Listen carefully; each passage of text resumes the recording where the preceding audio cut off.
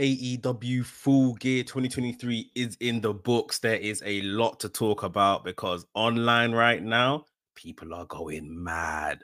Let's get into it.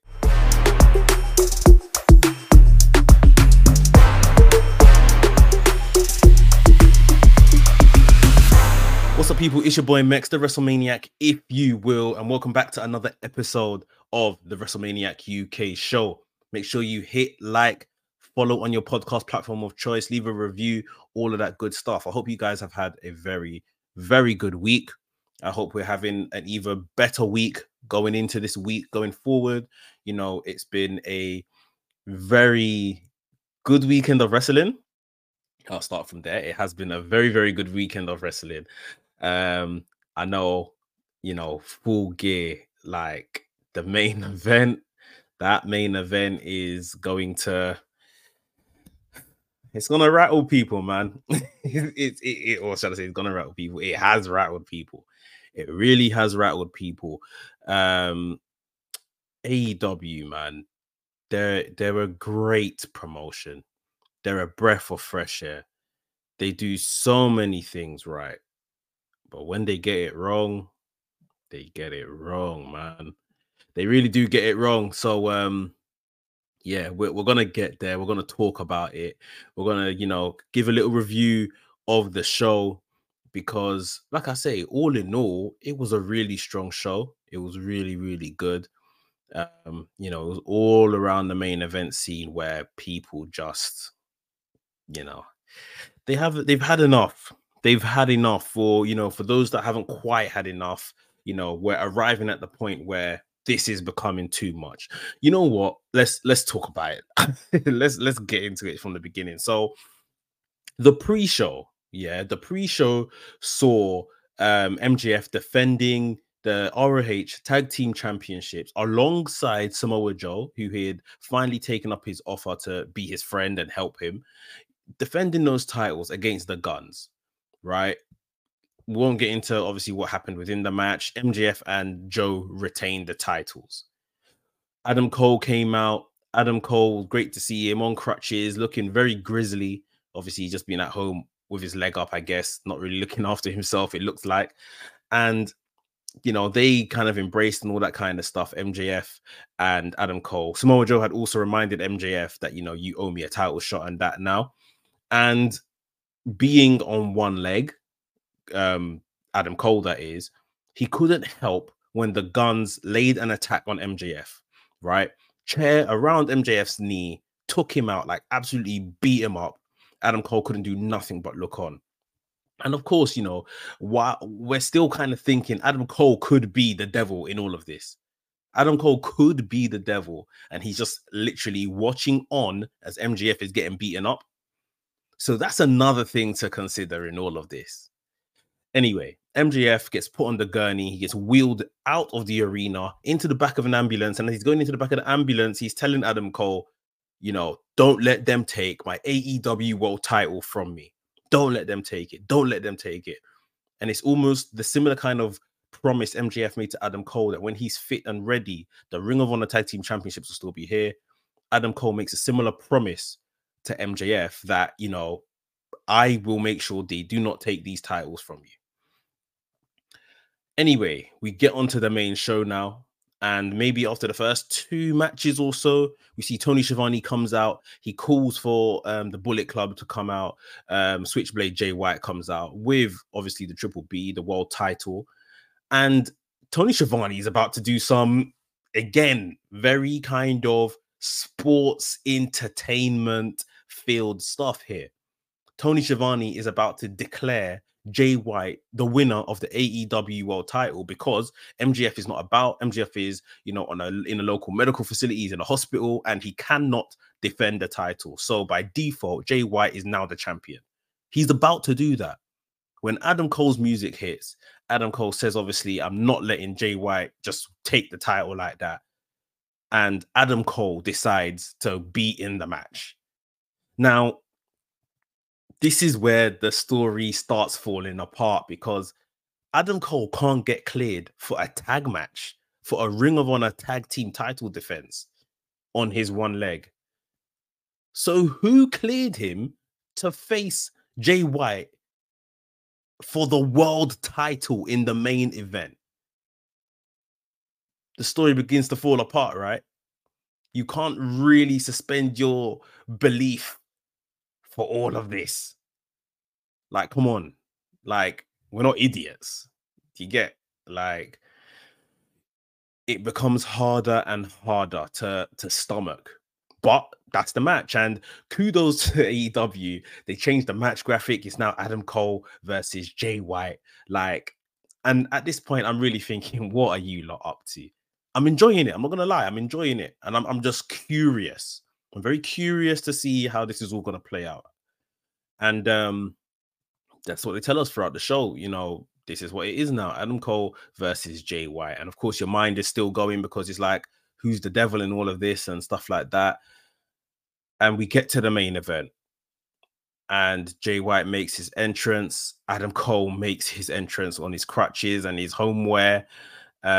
Gets into the ring, gives as much as he can with the boom and the baby and all of that kind of stuff. And literally just before the bell is about to ring to start the world title match, we go to the Titron. Ambulance coming back into the arena. MJF is driving the ambulance. Boy, if that isn't the most WWE thing I've seen, WCW even. WCW. Like, this is sports entertainment, people. This is sports entertainment on the home of professional wrestling.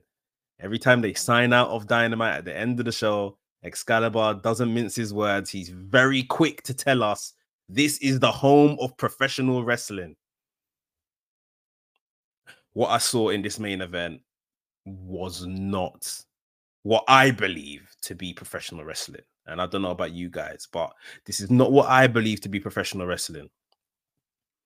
MJF, a man that was put in a gurney, put in the back of an ambulance and driven out, somehow stole an ambulance and could drive it with his one leg back to the arena. And you know, again, who cleared MJF? Who cleared MJF to now replace Adam Cole and enter the world title match? Furthermore, a heel Jay White. Why is he okay with all of this? Yes, one could argue it's because these men are both on one leg each, but why would he be okay with this? It should be no. If the champion cannot defend the title, I am the new champion. That is the rule, not someone else standing in his place. And now Adam Cole's supposed to stand in his place. And now MJF has come back. And Jay White is happy with all of this. Nah, they've done Jay White wrong, man. They've done him a disservice. They have done him a disservice and made his character look like a numpty, like an idiot. Very silly. This isn't on. Now, we get MJF versus Jay White. And, you know, they wrestle. They wrestle and do what they're both very, very good at.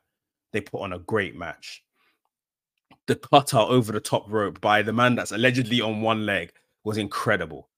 Very good match. And towards the end of the match, the hokey stuff starts coming in again. Adam Cole had a Ring of Honor Tag Team Championship in his hand. It was nicked from his hand by Jay White. Jay White used it on MJF. It wasn't the fall for MJF. The Dynamite Diamond Ring. Again, Adam Cole, it's almost like he was handing these things to Jay White. That's how they try to picture it. Again, maybe playing on this whole devil thing. It's almost like he handed that to Jay White as well, the Dynamite Diamond Ring. And Jay White, I can't remember, he didn't really get it off. In the end, MJF used it. MJF retained the AEW world title on one leg against a fit, ready, able Jay White.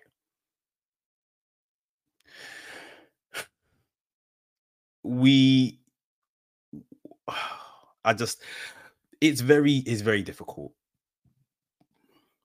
It's very difficult. Jay White has obviously come in from New Japan. Jay White beat Okada. Jay White is one of the most decorated singles wrestlers in recent New Japan history, and he couldn't beat a man on one leg. And that's what we were told. It's It's very, very hard to believe. Like AEW, I personally, for me, I don't mind elements of sports entertainment creeping into the product as long as it's not overly hokey, overly stupid. Like these are the things that we wouldn't stand for in WWE that we complain about in WWE. So we can't come and expect it here or stomach it here. People ran from WWE's product because of stuff like this. And now it's just, you know, readily accepted. Is readily accepted here in AEW. I don't know, man. I don't know how to feel to stomach it. I I I was very come the end of that main event. I was very kind of just open. I was just like, okay, I don't like necessarily what I just saw. For me, it wasn't too bad, but I don't really like it. But I'm not gonna make too much noise about it. And we get to the presser, and I see MJF in tears. I really love professional wrestling and this, that, and and for me, that was the straw that broke the camel's back in regards to all of this, the world title picture, the main event stuff, and all the booking around that we saw on the night. That was the straw that broke the camel's back because why are you crying, MJF? Why are you in tears? Almost inconsolable at points. Is this work? Is this shoot? Like, I don't understand, and I don't know why is this here. It's really confusing to me. Like, is why is MJF crying? This is so far from his character, what we knew as his character, and he's in tears.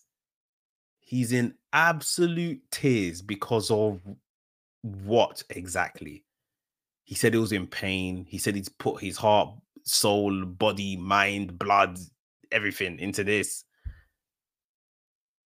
For me, that was the right. This is now just some really hokey way of doing things. I don't know.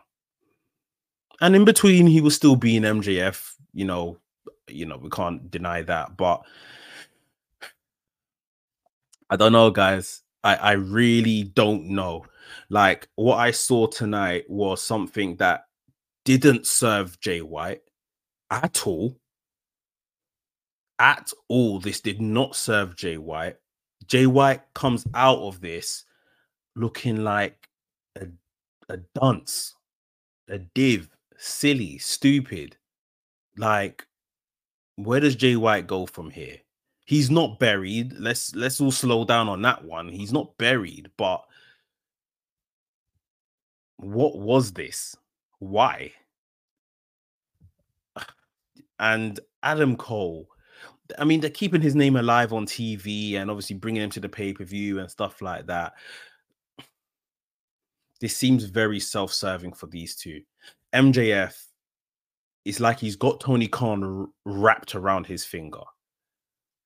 And we already know the amount of love, adoration, respect Tony Khan has for Adam Cole. Had Adam Cole been fit, we all know it would have been Adam Cole standing next to Tony Khan announcing the Continental Classic and not Bryan Danielson. That is a fact. It's very weird, man. It's very, very, very weird. Like, I don't know where we go from here in regard to this. Samoa Joe is obviously next, but the fans are calling for MJF's head. The fans are done. Largely they're done with this title reign. They're done with the sports entertainment side of things. There is a lot of uproar on the socials and thing. Like, people aren't happy. People aren't happy, and there's no other way to put it. Like, I think that fans are beginning to feel a bit betrayed. This isn't what they came here for. This isn't what they came here for. It's like if you go to the shop and buy a chocolate bar and start unraveling the chocolate bar to eat, and something else is inside. Like, I didn't want that chocolate bar with maybe a caramel filling and all that kind of stuff. I just wanted this chocolate bar. Now you're giving me some extras. I didn't buy that. I didn't want that. And especially for those that obviously, are buying pay-per-views as well in the US, man, are spending $50. $50 on this. Cheaper here in the UK, but money is money. Money spent is money spent. And you want to feel like you got your money's worth. And let me just say, I got my money's worth on this show. I got my money's worth. But this is the main event scene. And I just don't expect some of these things I'm seeing from AEW. You guys hear me all the time. Just know what you're watching. I love it. I love that phrase. And when, I'm watching WWE, I know what to expect. When I'm watching AEW, I know what to expect. And when I'm watching AEW Full Gear 2023 last night, I did not expect this. If all this stuff we mentioned right now was on the WWE product, on the WWE pay-per-view, I'll be like, yeah, love it, inject it, love it. And like I said, after it all, I wasn't too harsh on it. Like I just thought, all right, I wasn't too harsh on it. It's not what I expected, but I love the guys involved. Probably that's what's carried me through. I love Jay White. I absolutely love Jay White. I've come to love MJF. I think MJF was someone that early on I was very critical. Like I'm talking very early on, early AEW, MLW times. I was very critical of MJF. I just thought this doesn't have legs, man. Like it's a bit boring, just everyday insulting. He's developed. MJF is so good, and we all know this. And I absolutely love Adam Cole. So maybe that's why I'm just less harsh on it, because I'm a big fan of all these guys that are involved. But like I said, when I go to the shop and I spend my money and I get my chocolate bar, I'm not trying to unravel this. I'm not trying to unravel this. I didn't pay for this chocolate bar. It's a weird one, and the fans have every right to make the noise. Yeah, good match. The match didn't need all the bells and whistles around it. Didn't need it. The match was good, and they could have done even more stuff. Did they not have this MJF injury angle? What was the need? But yeah, that's the main talking point coming out of this show, is just how this was dealt with. There is an exceptional match on this card, and you guys know what it is, and we're going to get to it shortly. On the pre-show, there was other bits and bobs. We had Eddie Kingston beat Jay Lethal for the ROH world title. We also had Buddy Matthews, sorry, and Claudio. That was a really good match. Claudio got the win, showed some respect to Buddy Matthews afterwards, but Buddy Matthews wasn't having it. And then, of course, like I said, we got the MJF tag team match where he teamed up with Joe. Onto the main card, the show opened up with Darby Allin, Adam Copeland, and Sting versus Christian Cage, Luchasaurus, and Nick Wayne. I love the fact they're called the Patriarchy. I think that's just brilliant. They had like a bloody children's choir singing them in. Christian is on another level. He's brilliant.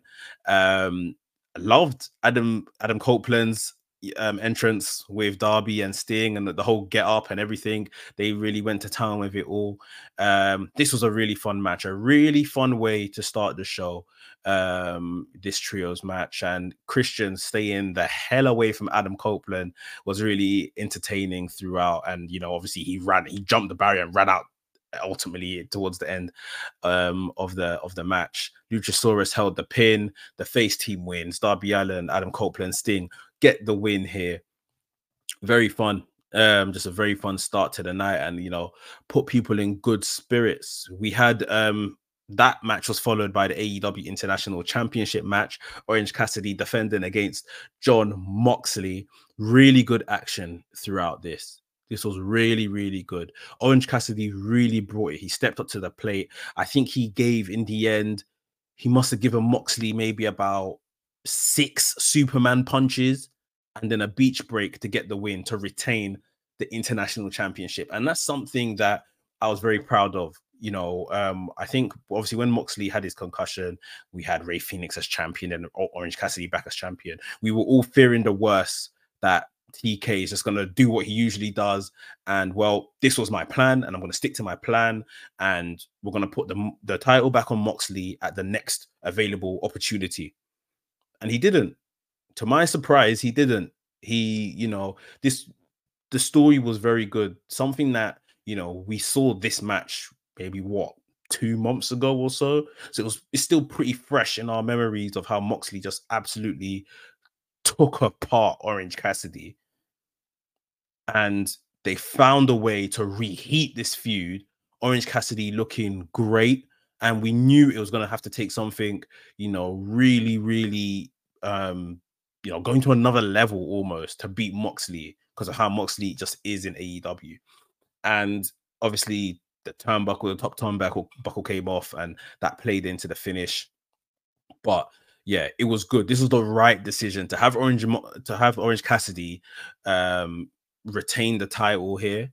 It was the right decision. And now for me personally, if we do spin round to this again, Mox versus Cassidy, I'm happy with Mox, getting a win and course correcting wherever we wanted to go with the international championship. But I think it was good of Tony Khan to just stick with this for now. We don't want to especially water down the good work Orange Cassidy done with this title, building it up, all of those wins, all of those defenses he had, and start chopping and changing and moving his title around too frequently.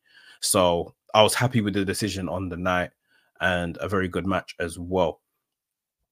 As I mentioned earlier, we had that segment where Tony Schiavone came out and he was going to say about, Jay White was going to become champion and everything that happened there. The next match on the card was the AEW Women's World Championship match. Very interesting that this happened before the TBS title match. Very, very interesting. And I've got, a bit of something to say when we get to that TBS title match. But the AEW Women's World title match, Hikaru Shida, the champion, defending against timeless Toni Storm. This was really fun. Toni Storm came out straight away, and where she usually hands the script to her challenger in this new character of hers, she ripped up the script, which, would signify I'm just going on a whim here. Like, let's go for it, sort of thing. I don't need the script. And she had a couple of tools, ringside by Luther. Her shoes. There was one point where Aubrey, the referee, took one of the shoes, but she still had another one. She dashed it at Shida, which was really good. She had some like old schooly kind of metal plate, which is like she had a light bulb moment. She put the metal plate like into her what I call them, tights, into her bum basically. And then obviously when she does her hip attack into the corner, the metal plate has smashed against Shida, and that's helped her get the win. So Toni Storm is the new AEW Women's World Champion, her third title reign as Women's World Champion in AEW. We're not a fan of them kind of moving these titles around so much at all. But I feel like everything kind of culminates to her winning it here. Like Toni Storm has absolutely been rattled, and the change of character has come from her losing to Shida earlier this year. This was Hollywood in terms of it was LA, so this was a really big opportunity for her to basically circle back around on the title. They kind of framed it as her comeback to Hollywood sort of thing. So yeah, I'm okay with it. The shenanigans were good. They were tidy, if you like.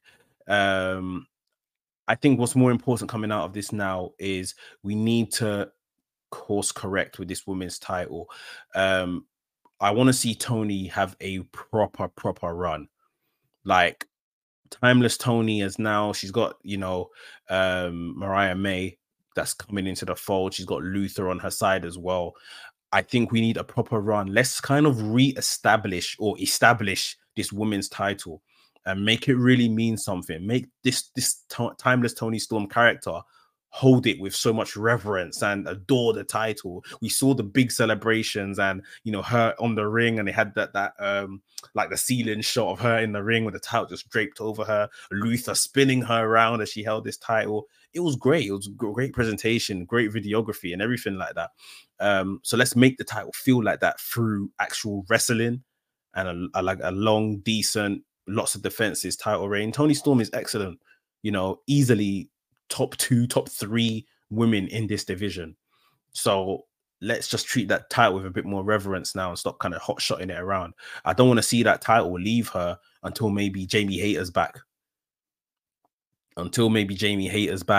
When Monet comes into AEW as well, I think that is, you know, the only other time where we should see a possible title change.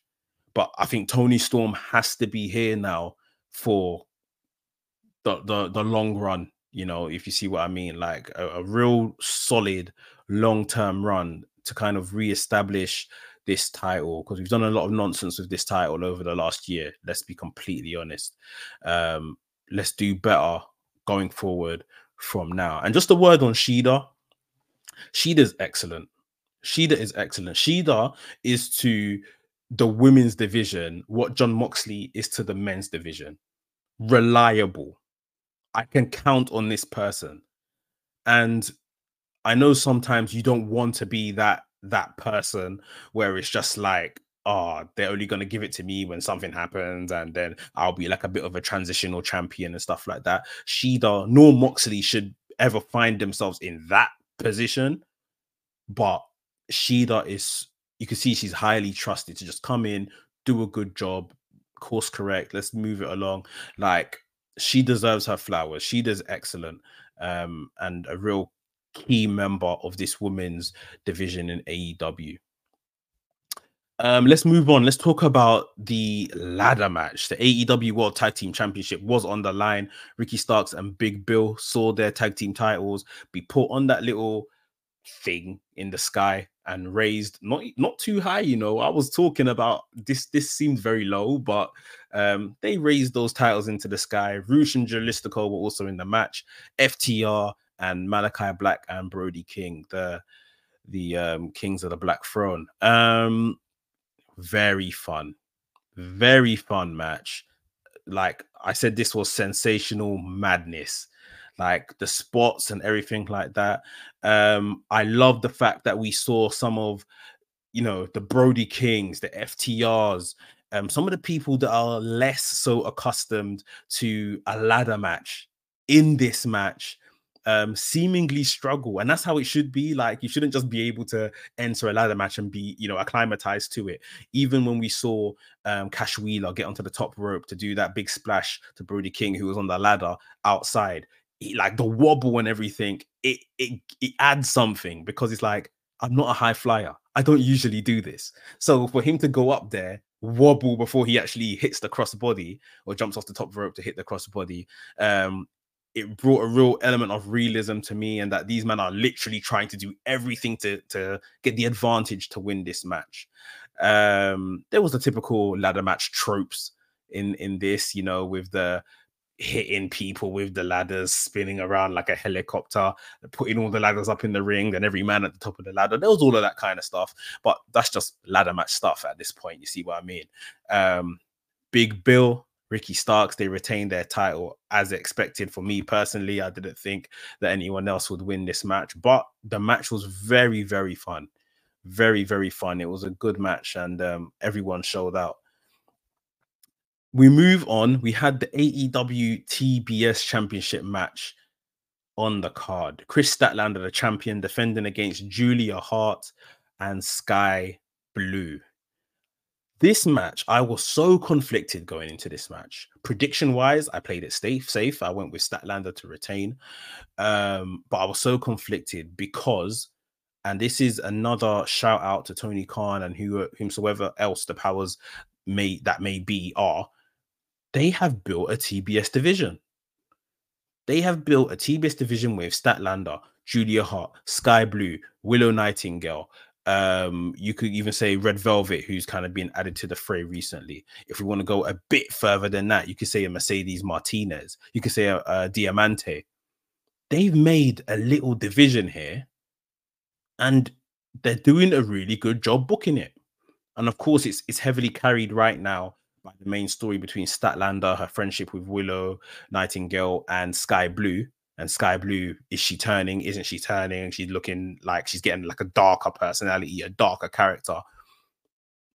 These women are knocking it out the park. These women are knocking it out the park, and we've made a lot of noise about AEW and their women's division. That the main women's title, there is still a lot to be desired of, and I've just kind of spoken about that. But this TBS division, they deserve an applause.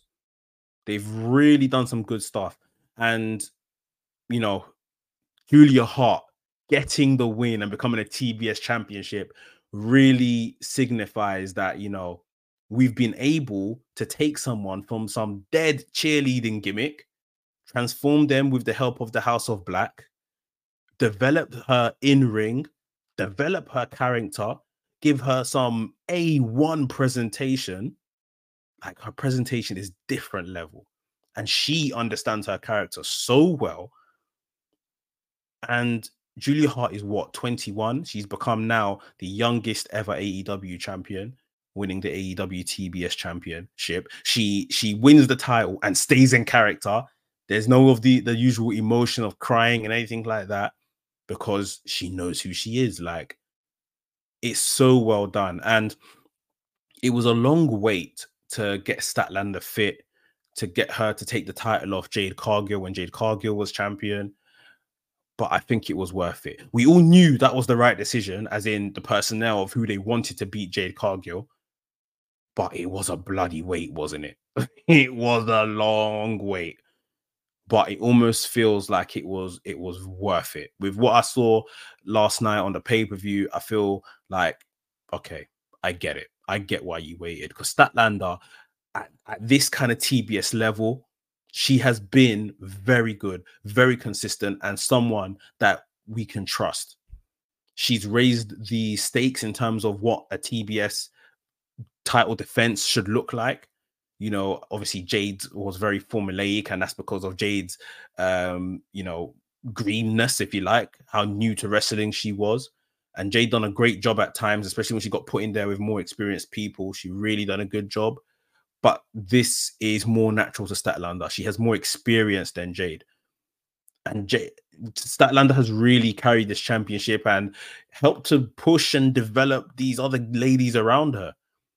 And like I say, we saw that pay off. Sky Blue as well. Sky Blue's done a terrific job. She's improving. Her character's developing. We still don't know what way she's going. Is she going to join Julia Hart? Or is she just going to be dark on her own? Who knows? Like, I really feel like this TBS division, it came out of nowhere, but it's what's needed. And as much as we have slated AEW for their handling of women, this deserves applause. TK and, like I say, whomsoever else is involved deserves their applause, deserves their for this division kind of forming, and the stuff that all of these ladies in and around this division have been doing. It's been great. Now, I don't know if I've got the energy to talk about this match, because when I watched this pay-per-view, yeah, this next match sapped my energy. I'm talking about the Texas Death Match. Hangman Adam Page versus Swerve Strickland. You see, when you see star-making performances, I was telling the Wrestling's boys when I was on stream last night, this took me back to when I watched Triple H and Mankind as a child. And even then, as a child, Triple H is obviously dastardly heel, nasty guy, blah, blah, blah. But even then, as a child, and when I watched them, I think specifically the two matches between the Hell in a Cell match between Triple H and Mankind, I knew Triple H had stepped up. Triple H had become somebody on the other end of that match. And it's not to say that obviously Triple H wasn't someone before that, But that's exactly how I felt as I was going through the motions watching Hangman Adam Page and Swerve Strickland. Now, Adam Page is already someone that's, he's got to the top of the mountain in AEW. So this is majority about Swerve Strickland. Ladies and gentlemen, Swerve Strickland has arrived.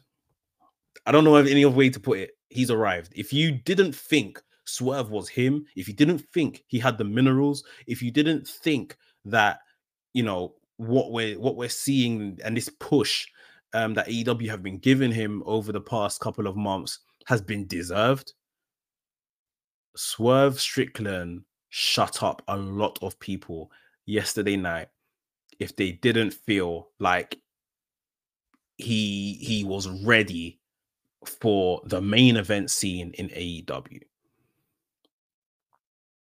Swerve Strickland went to another level. And I've seen Swerve Strickland in, hardcore, non-disqualification type matches before. And he's been excellent throughout. He's got this other level of violence. We've seen it in AEW.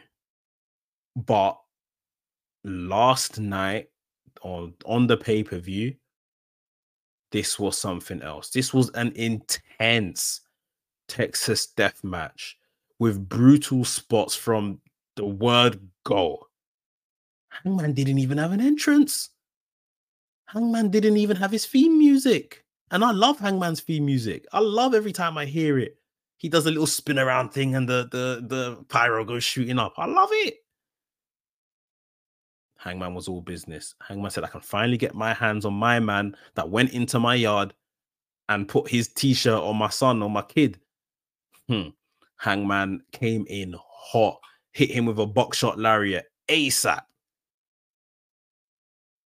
And from there, what proceeded to happen? The staple gun. The staple gun.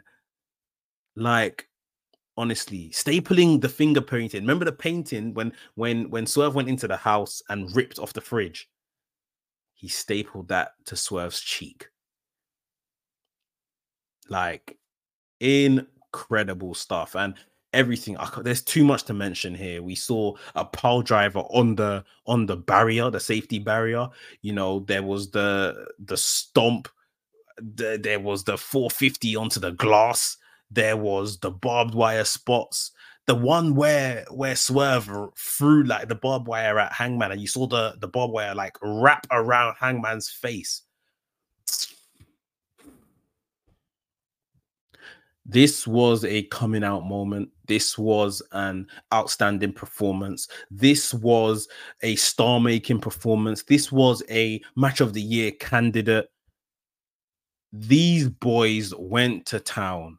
And for Swerve, like I said, this took him to the next level. This was the purpose of the entire feud. This was the purpose of the entire feud between Hangman and Swerve. It was to get Swerve to this next level. Well, congratulations. You lot have done that. You lot have done that.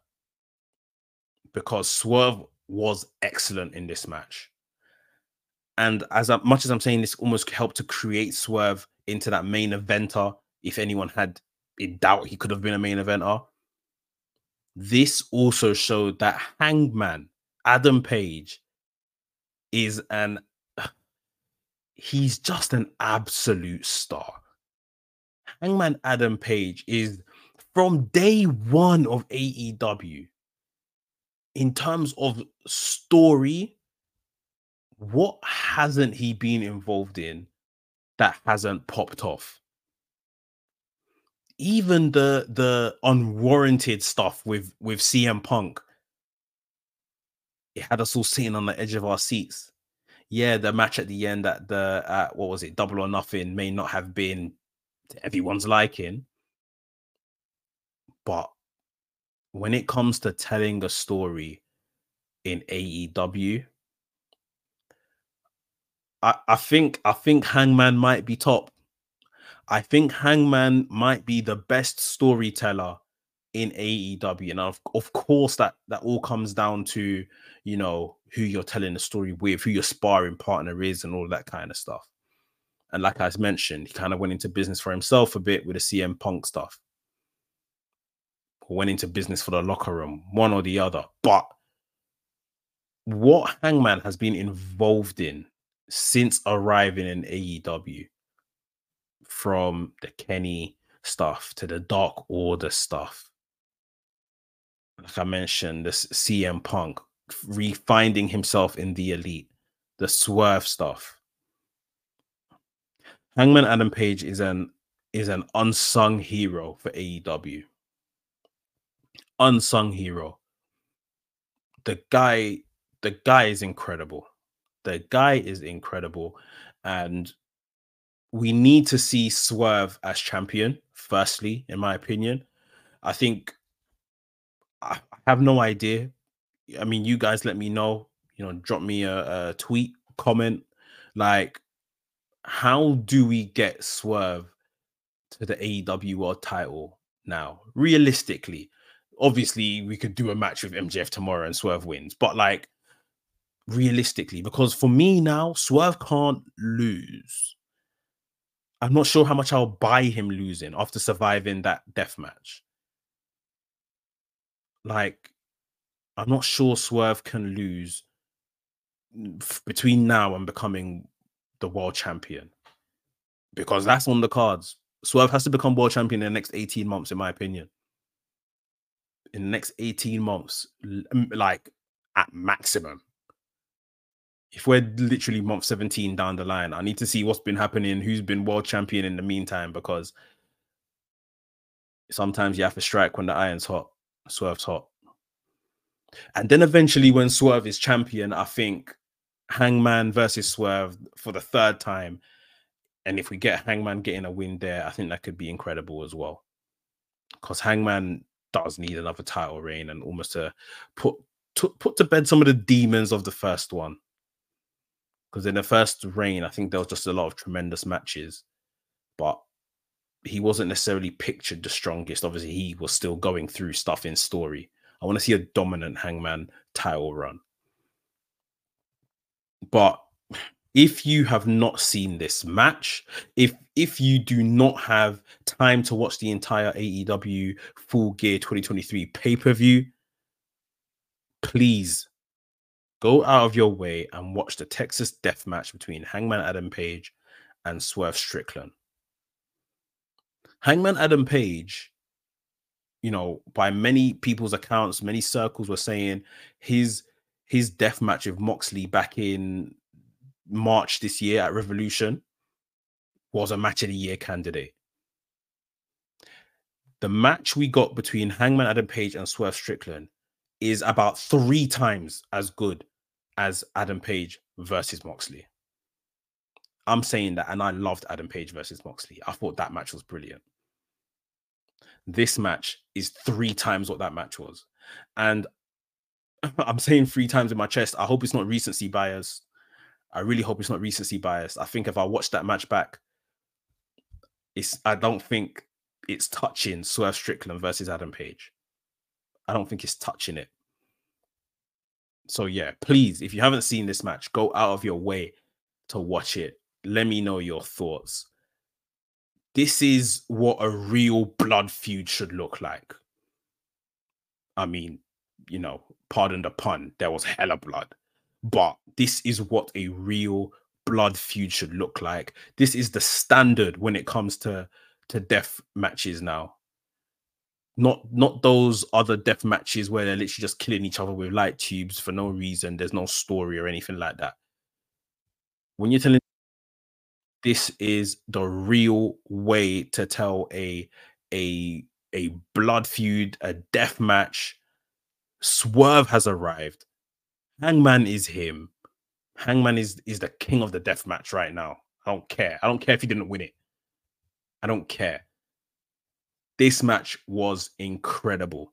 And like I'm saying, if you ain't seen it, go and watch it. Go and watch that match. Unfortunately, this match was followed by Chris Jericho versus Chris Jericho and Kenny Omega, versus the Young Bucks. This was a really fun match between obviously Kenny Omega and the Young Bucks. Hella chemistry. Even throw Jericho in there. You know, these men put on a very, very good match. And obviously, the stipulation was the Young Bucks would lose their tag team title shot if they lost to these men. And if the Bucks won, Jericho and Omega would split. This match started cooking towards the end of it. There was a part in the match where Kenny Omega teased the crowd pretty well. Jericho was on one side of the ring. We had, I think, Matt Jackson on the other side of the ring on the ropes, teasing who he's going to basically give his V trigger to. It made the crowd think that he was going to give it to Jericho, but no, he bounced off the ropes, gave it to one of the Jacksons. Throughout this match, I was kind of thinking as the offense intensified, I was kind of thinking, why would Omega turn on the Bucks? As in, why is he choosing Jericho over the Bucks? I mean, of course, the title shot, the tag team title shot at hand, but the Bucks are supposed to be his best friends. So they showed sportsmanship and stuff as the match began, shook hands or dapped each other up. It was just a bit weird to me. It was just a bit weird to me. But towards the end, you know, like I said, this was a hard spot to follow that death match. This was a very hard spot to be in, but these guys are professionals. These guys are world class. The last, you know, few sequences of this match really helped you get back into this match, following just being in awe of the death match whilst watching this one. And Kenny Omega hit Matt Jackson with a one-winged angel, and Chris Jericho and Kenny Omega got the win. We've talked about the main event. So yeah, that was AEW Full Gear 2023. Really good show, really good wrestling show. Match of the night was the Texas Death Match. Absolutely incredible. Like I say, we had all the shenanigans of the AEW World Title picture, Jay White, MJF, Adam Cole, all of that kind of stuff that went on, which has soured people. And again, I want to hear from you guys how you feel about that. The last thing I'll talk about here today is the big announcement. In fact, I've got one other thing to talk about. But let's talk about the big announcement first. Will Ospreay is All Elite. It was the front runner. We all thought it was Will. It was Will. Will is All Elite. He came out, he cut a promo, he told everyone that, you know, he is signing a pre-contract effectively with AEW. He still has loyalties to New Japan. He still has a contract in New Japan up until February 2024, and he's going to, you know, play out the rest of his contract and do what he needs to do for New Japan. He's hoping to be back for the road to Revolution, which is usually late Feb, early March. So maybe we get him debuting officially on that Revolution card. Yeah, it's really good. And he spoke of obviously Wembley as well, AEW Wembley in August, all in. So, you know, for me, I think he probably has to win the title there. I think he probably has to win the title there. We have to not waste time. You see what we've done with Jay White? And granted, Jay White course corrected with Bullet Club Gold halfway through this year. Things started looking better until obviously what we saw in the main event of this pay-per-view. We cannot afford to do that with Will Ospreay. Treat these human beings as the stars that they are the minute they walk through the door. Because you've already told us, Mr. Tony Khan, that Will Ospreay is one of the greatest wrestlers in the world, revered by AEW fans worldwide. So do not come in and treat him as you treated Jay White, please. Like, let's put respect on Will. I think it's a given almost. I think it's a through ball that he wins the AEW World Title at Wembley, all in 2024. And if he's not in the picture or he doesn't win it, I'm not going to blow my casket. I just need to see what happens. I just need to see what happens, because what is going to be better than that? An English boy that got all the acclaim last time. He got a singles match on a card and he wasn't even part of the company. You have to give it to him tenfold now that he's your new signee. He's your big signing. He's the biggest signing that you have made this year, that he's not going to show up till next year. So he's the biggest signing that you can make next year. Like, let's really treat this as what it is. Yeah, I'm very happy for Will Ospreay. This was it's a match made in heaven, as they say. You know, he wouldn't be able to get away with half the stuff with WWE that he can get away with in terms of at AEW, just in terms of promo style, language he may use, his character, even in terms of other stuff like wrestling for New Japan still, if he wants to do that, wrestling on the indies, living in the UK, whilst he's doing all of this. Like, this is a very good deal. Will Ospreay is 30 years old. If he signed a 3, 4, even a 5-year contract, he's still open for him to move around if he wants to post this contract he signed. So yeah, I think it's a really good deal. It's, like I say, match made in heaven, and I'm rooting for Will. I really want him to, you know, continue to be this pioneer for this current crop of young British talent. He wears that flag, if you like. He flies that flag so well right now. And yeah, I just want it to continue. So big up Will. The real last thing that I will mention today is this Continental Classic. I'm pissed off because this Continental Classic got us all excited. It was used almost a bit of a quick fix. There was a lot of bad press for AEW. They come out, they announce they want to do this Continental Classic akin G1. We've been calling it a C1 for AEW. And within the promo package, their words, not mine, they said 12 of the best of AEW will be in this match. 2 issues. Be in this match, be in this tournament. 2 issues, yeah. They've announced Danielson. They've announced Andrade. That's 2 people that I would believe are 2 of the best in the company, 2 of the 12 best in the company. So fair enough. They've announced Eddie Kingston, which he's now added a stipulation of putting his Ring of Honor World title and the New Japan Strong title on the line to form some type of triple crown for whoever wins this. I just feel that like, what? What are you not doing?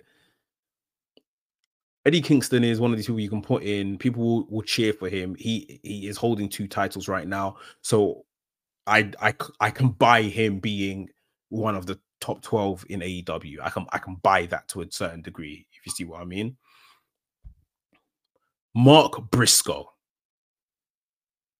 and please, I mean this with all due respect, Mark Briscoe is not one of the top 12 competitors in AEW.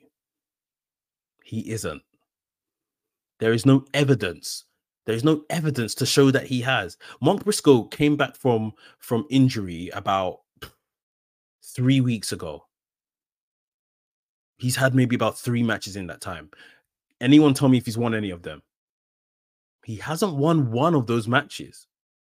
Even before, when he, you know, signed for AEW at the top of this year, following the unfortunate circumstances of his brother passing, Jay Briscoe. He came in, he had some feuds, just a lot of fun stuff. Like, that's who he is. He's a fun wrestler. Great tag team wrestler. As a singles guy, a lot of the time in AEW, he's just been used for kind of filler to be the jobber in whatever circumstance he's put in. Probably rarely picks up singles wins. What is Mark Briscoe doing in this tournament? And granted that there needs to be people in this tournament that don't win, that lose, so people can pin them and, you know, they don't get hurt. I get that. But we have young, talented stars for that. And again, I'm really watching my words here because I don't want to seem like I'm insulting, but Mark Briscoe in this tournament doesn't excite me. And for sure, he's not one of the 12 best in AEW. His record doesn't even say that. Through balls, easy stuff that AEW should be doing. And, you know, they're missing it. That's my first issue with this. The second issue is that this tournament starts this week. Dynamite, Wednesday night. they've announced 4 names out of 12. What is with AEW and never being able to produce the entire field of a tournament and tournament brackets before the tournament begins? Why are they always making it up on the fly? Who does that? In what sport do you have a tournament and not know the entrance? What are they doing? This is easy. Like, this is easy. This is so easy. But they continue to make hard work of very easy stuff. They continue to give fans something to be disgruntled and unhappy about. We talk about AEW having an identity crisis and not knowing what they want to do. This isn't what we all wanted from AEW. In recent times, at least in the last year or so, 18 months, this place has really derailed from what we were previously getting. And even what we were previously getting wasn't faultless, but it seemed a lot more organized. There seemed to be a lot more structure. There seemed to be a lot more planning. What we're getting now is just a bit everywhere. And we've spoken about maybe TK's wearing too much hats. Maybe there is another voice, which is the TV networks, the executives at TV networks saying they want this and they want that and stuff like that. What I've said today is not too much to ask. You told me you're putting 12 of the best in this tournament. Right now, you've announced 4 names, and I would argue 2 of them are within that obviously subjective 12 of the best in AEW. And then now you're telling me the tournament's starting on Wednesday this week, and there's only 4 people in this tournament of 12. We have to do better. We have to do better. But yeah, coming out of AEW Full Gear, I'm largely happy. I really am. A very, very good show. I'm really looking forward to World's End. With that name as a pay-per-view name next month in December, I feel there's something special that can happen, something memorable that can happen. And then obviously, like I said, the low side of this pay-per-view was the title picture stuff, the main event stuff. The high point was definitely the Texas Death Match. That is a match that can enter everyone's catalog now as, oh, you don't watch wrestling? Watch this match. And people will be intrigued. Like I said, star-making performances. Very proud of Hangman and Swerve Strickland for, their work in that match. Incredible. Made my night. Honestly, made my night. What a great match to get on pay-per-view. Like I say, largely, there's a lot to be proud of, man. Those TBS women done a great job. Orange Cassidy going over was very good, was what was needed. So, yeah, we march on. We march on. I'll bring the podcast to a close there. I hope you guys enjoyed it.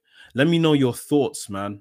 Hit me up. I'm WrestleManiac UK on X, where you can catch me on my Instagram. Hit me up in my DMs. Or if I choose to post this on YouTube, hit me up on YouTube as well, man. Yeah, it was good to talk to you guys about a really, really good show. In essence, a really, really good show. I'll be back during the week. Got some news for you guys. Wrestling news, of course. And yeah, we'll keep it ticking. We'll keep it moving. WrestleManiac UK signing out. And I'll see you soon.